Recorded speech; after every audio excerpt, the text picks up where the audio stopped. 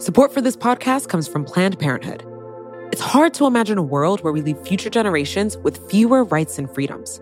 Since the Supreme Court's decision to overturn Roe v. Wade, politicians in nearly every state have introduced bills aimed at blocking people from getting the essential sexual and reproductive care they need, including abortion.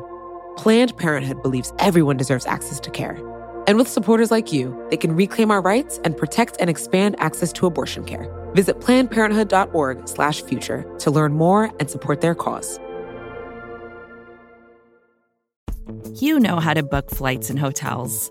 All you're missing is a tool to help you plan that unbelievable travel experience. That's why you need Viator. Book guided tours, excursions, and more in one place. There are over 300,000 travel experiences to choose from, so you can find something for everyone. And Viator offers free cancellation and 24/7 customer support for worry-free travel. Download the Viator app now and use code Viator10 for 10% off your first booking in the app. Find travel experiences for you. Do more with Viator.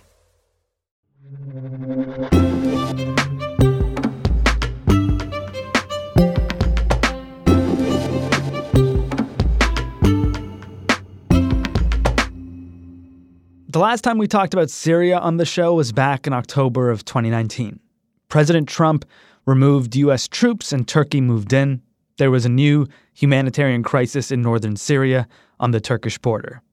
But now, the worst humanitarian crisis in Syria's now 9-year civil war is unfolding along a different part of its border with Turkey in Idlib province in northwestern Syria. This crisis has less to do with Trump removing troops and more to do with a decision that the world sort of collectively made during President Obama's tenure to avoid involvement in another endless foreign conflict. That decision gave Russia and Bashar al-Assad control. And now Idlib province is the last desperate stronghold for those who oppose al-Assad. Dr. Omar al-Haraki is right in the middle of it. I spoke to him on Wednesday over Skype right after he finished performing surgery. Hello, Omar. Can you hear me? Yeah, I can hear you clearly. Hi, thanks for making time for us. Yeah, nice to talk with you. Tell me a little bit about what's going on in Idlib province in northern Syria right now. Yeah, unfortunately now, Idlib is now witnessing horrific atrocities by the Assad regime, backed by Russia in the air and pro-Iranian militias on the ground. Northwest Syria represents one of the world's most humanitarian crises, where civilians are suffering on extraordinary levels. To be specific, we are talking about 1 million civilians who have been fleeing their homes toward the Syrian-Turkish border. And unfortunately, the crisis is further worsened by the winter and the freezing weather. And the majority of internally displaced persons now live in informal camps or in field with little or no access to the healthcare services, water, sanitation, and hygiene. And when people come to you in your hospital, what condition are they in? What are they coming in most needing? Yeah, our hospital received an enormous number of patients who have been recently displaced. So we work around the clock to operate our patients. The vast majority of them are war-related injuries by the bombing and airstrikes against civilians. The majority of them are women, children. So despite the dire conditions and worsening security, we are trying to deal with the situation with our resources, despite the fact that there is a lack of fund for the medical facilities here in Idlib by the international community and international organization, and the Russian veto in the UN to cross-border aid for our province. Where does that leave you? What are you offering people when they come in? Are you able to save lives, or do you feel like you've got a hand or two tied behind your back? Yeah, we have been working tirelessly to provide emergency medical services for people here to save lives as possible as we can. There is a lack of equipment, lack of medicines, We were forced to cease medical operations and to close hospitals amid mass displacement and hostilities because a lack of fund for our hospitals, as well as the most important point that more than 70 hospitals have been targeted by the Assad war plans, which consider a war crimes. And yesterday, 10 schools have been bombed deliberately by the Assad missiles in Idlib city and Ma'arat Masrin in northern countryside. And that's war crimes against civilians. Civilians are paying the price of this brutal war. Are you scared for your own safety? Yeah, to be honest, we are under the threat of being attacked by the Assad regime war plans because we are working in one of the most dangerous area on the world. And as I told you, the hospital is more dangerous than the front line. However, we risk our lives to help the sick and injury of our people and civilians. We go to our work knowing that we may not return our homes. Simply, that's our duty. How do your colleagues feel about working, trying to save the lives of Syrians while the leader of Syria might one day attack your hospital? Yeah, when you see children and women and trying to save lives, you will forget everything. You will forget shelling and attacking and barrel bomb. Just you will focus on how to save lives, how to protect or salvage the limb of your patients, or to trying to do anything for him. That's our duty. So we are knowing that maybe tomorrow we will not be alive, and we're trying to love, just to think anything rather than dying. How long have you been there? Yeah, I've been working here since 2014. I've worked 2 years in Aleppo city, in eastern Free Aleppo, and now in Idlib since 2016. Is this the worst it's ever been? Yeah, I think so, because of the incredible humanitarian crisis. Because when you see the people who are fleeing their homes, who are trapped between the closed Turkish border and inability to relocate other parts of Syria with guarantees of their safety, you will be sad, you will be shocked, because sometimes when I want to maybe transport a patient from one area to another, or to discharge them home, they told me, we don't have home, we don't have even tents, because even the camps have been attacked by the brutal Assad regime. Do you feel like the world has forgotten about these 1 million refugees, about Syria? Yeah, we think so. All the people here say that the humanity is dying. Syrians feel abandoned by the world, because why the international community is blind, deaf, mute to the endless and daily atrocities by the Assad regime. Unfortunately, the international community is unable to deter Assad regime killing civilians in Idlib, bombing hospitals, bombing schools. That's shame for the international community.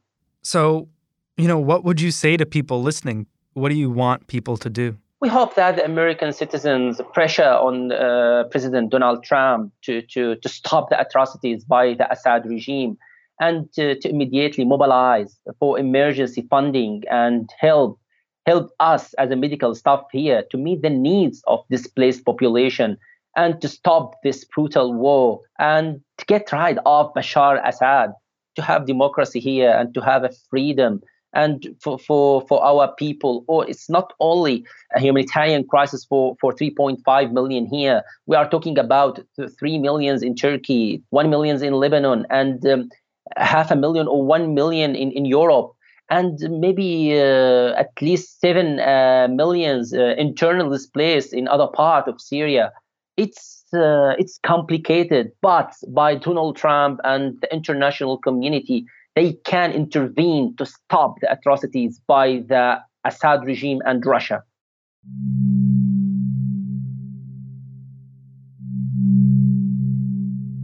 Do you think peace is possible at this point? Yeah, To be honest, I don't think so. But in the future, we hope that, because maybe even if we lost, we will try to change the Syrian regime, to change this criminal regime, maybe after 1 year, 2 years, to get our dream, to get the freedom, to get the democracy in our country. Omar, wish you all the best, man. Good luck. Yeah, thanks for having me.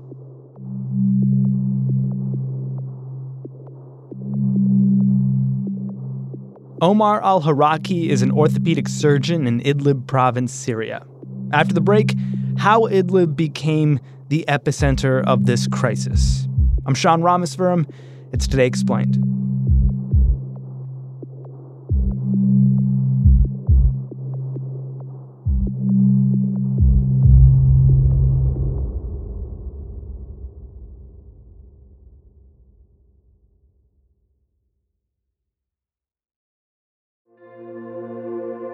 Support for this podcast comes from Planned Parenthood.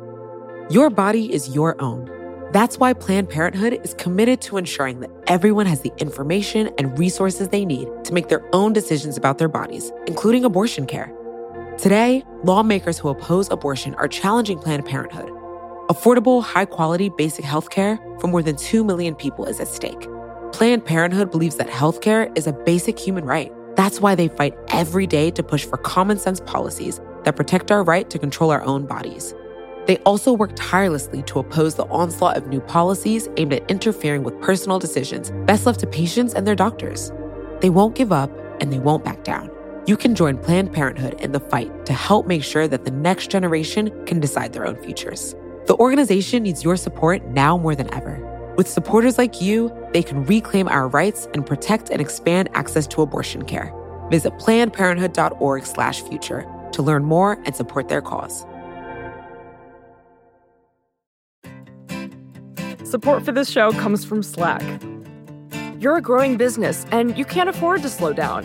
If anything, you could probably use a few more hours in the day. That's why the most successful growing businesses are working together in Slack. Slack is where work happens, with all your people, data, and information in one AI-powered place. Start a call instantly in huddles and ditch cumbersome calendar invites. Or build an automation with Workflow Builder to take routine tasks off your plate. No coding required. Grow your business in Slack. Visit slack.com to get started.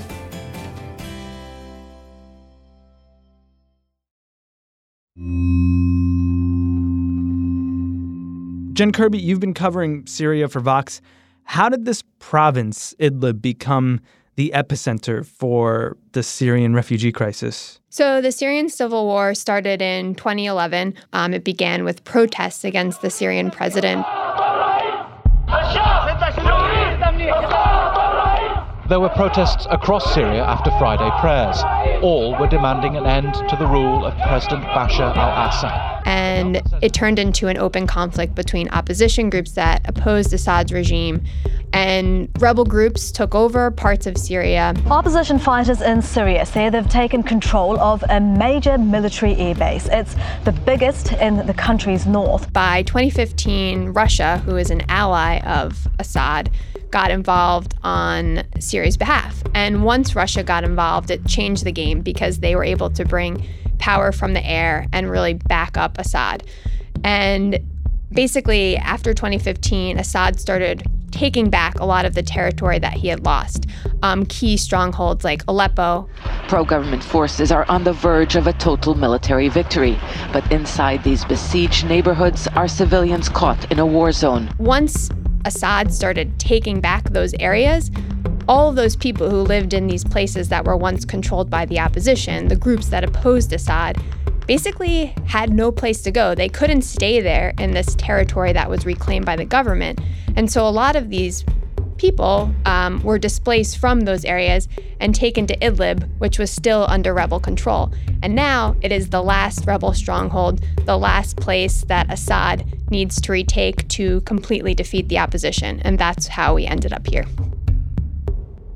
So to be clear here, Idlib is still under opposition control. Yes. And so Idlib, which is a province, there's also the city of Idlib, just to be clear. So the province, which had about 1.5 million people, during the course of the civil war, that population basically doubled to about 3 million people. So about half of them have been displaced from other parts of Syria. Everyone's sort of centered there, and now Assad wants to wrest it all back into his control. What's the approach he's taking? Basically, no mercy.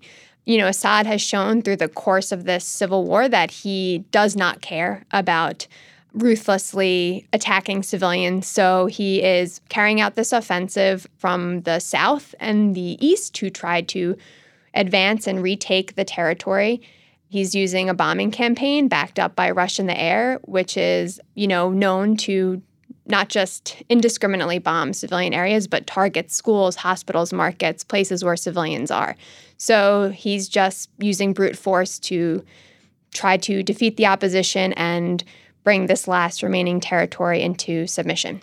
And it's working? Yeah, nobody is surprised that this is taking place. And the world actually thought this was going to happen back in September of 2018.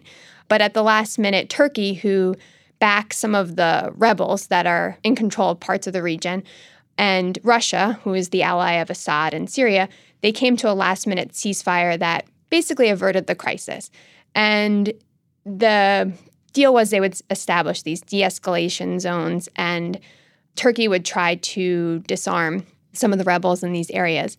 This ceasefire kind of held for much of last year, but started to fall apart in the spring when Turkey couldn't really uphold its end of the bargain, and Assad was growing impatient. And so he kind of re-upped this offensive. And there were some temporary ceasefires, but nothing really held. And then in December of last year, Assad just went all out. Towns and villages in northwest Syria under attack by government jets. A grim reality throughout the 9-year civil war. But for the first time, the government assault in Idlib has put Turkey and the Syrian regime in a direct military confrontation. So since December, it's been pretty brutal, and almost 1 million people have fled to move closer to the Turkish border, according to the United Nations. So is the only end to this humanitarian crisis Assad winning? I mean, I don't want to be cynical, but the world hasn't had some game-changing intervention thus far, and it doesn't feel like it's coming. No, I mean, for all purposes, Assad has, and I put this in quotes, won the Syrian civil war. I mean, with Russia's backing, he's not going anywhere. But for reasons that are strategic, Idlib has access to these important roadways, but also symbolic. He wants to make it clear that he will not tolerate this again, that if you defy him, you will pay the price. And so this is about making a point to the country about who he is and what this victory means. And the question is, will Russia or Turkey potentially figure out a way to avert this humanitarian catastrophe again? The question is, even if they were able to sort of stem the immediate emergency, the long-term solution is still a little bit unclear. And what's the rest of the world doing in the meantime? So the rest of the world has strongly condemned the violence in Idlib. The United Nations has called for a ceasefire, especially to access humanitarian aid, which is becoming increasingly difficult because there's just not a lot of space. So most of the humanitarian aid groups, at least from me talking to sources, are operating across the border in Turkey. Secretary of State Mike Pompeo has also called for a permanent ceasefire and for, political talks under United Nations resolution, and says that President Trump is in discussions with Turkey, who is, again, a NATO ally. But in terms of immediate action or intervention, none has happened. And remember, so many thousands of people are displaced and don't have anywhere to go. And Turkey, the immediate neighbor, is not taking any more refugees in. And Europe certainly doesn't want any more refugees.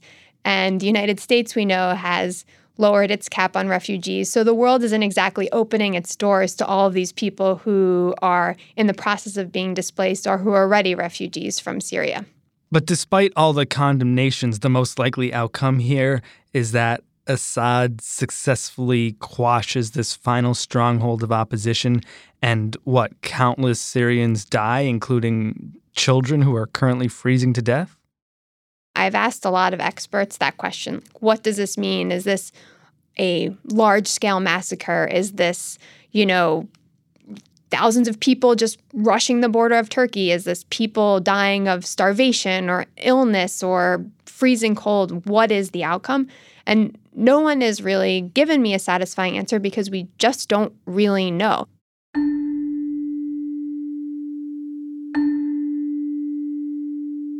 If Turkey and Russia and everyone can get around a table to at least come up with an immediate plan, maybe the crisis can be muted a little bit, even if it doesn't work for the long term. But could the worst happen? I don't think it can be ruled out. And that feels unsatisfying and depressing to say, but this is the reality, that there is a massive, devastating humanitarian crisis unfolding before the eyes of the world. And nobody has any good answers on how to deal with it. And no one is really taking the initiative to try to stop it.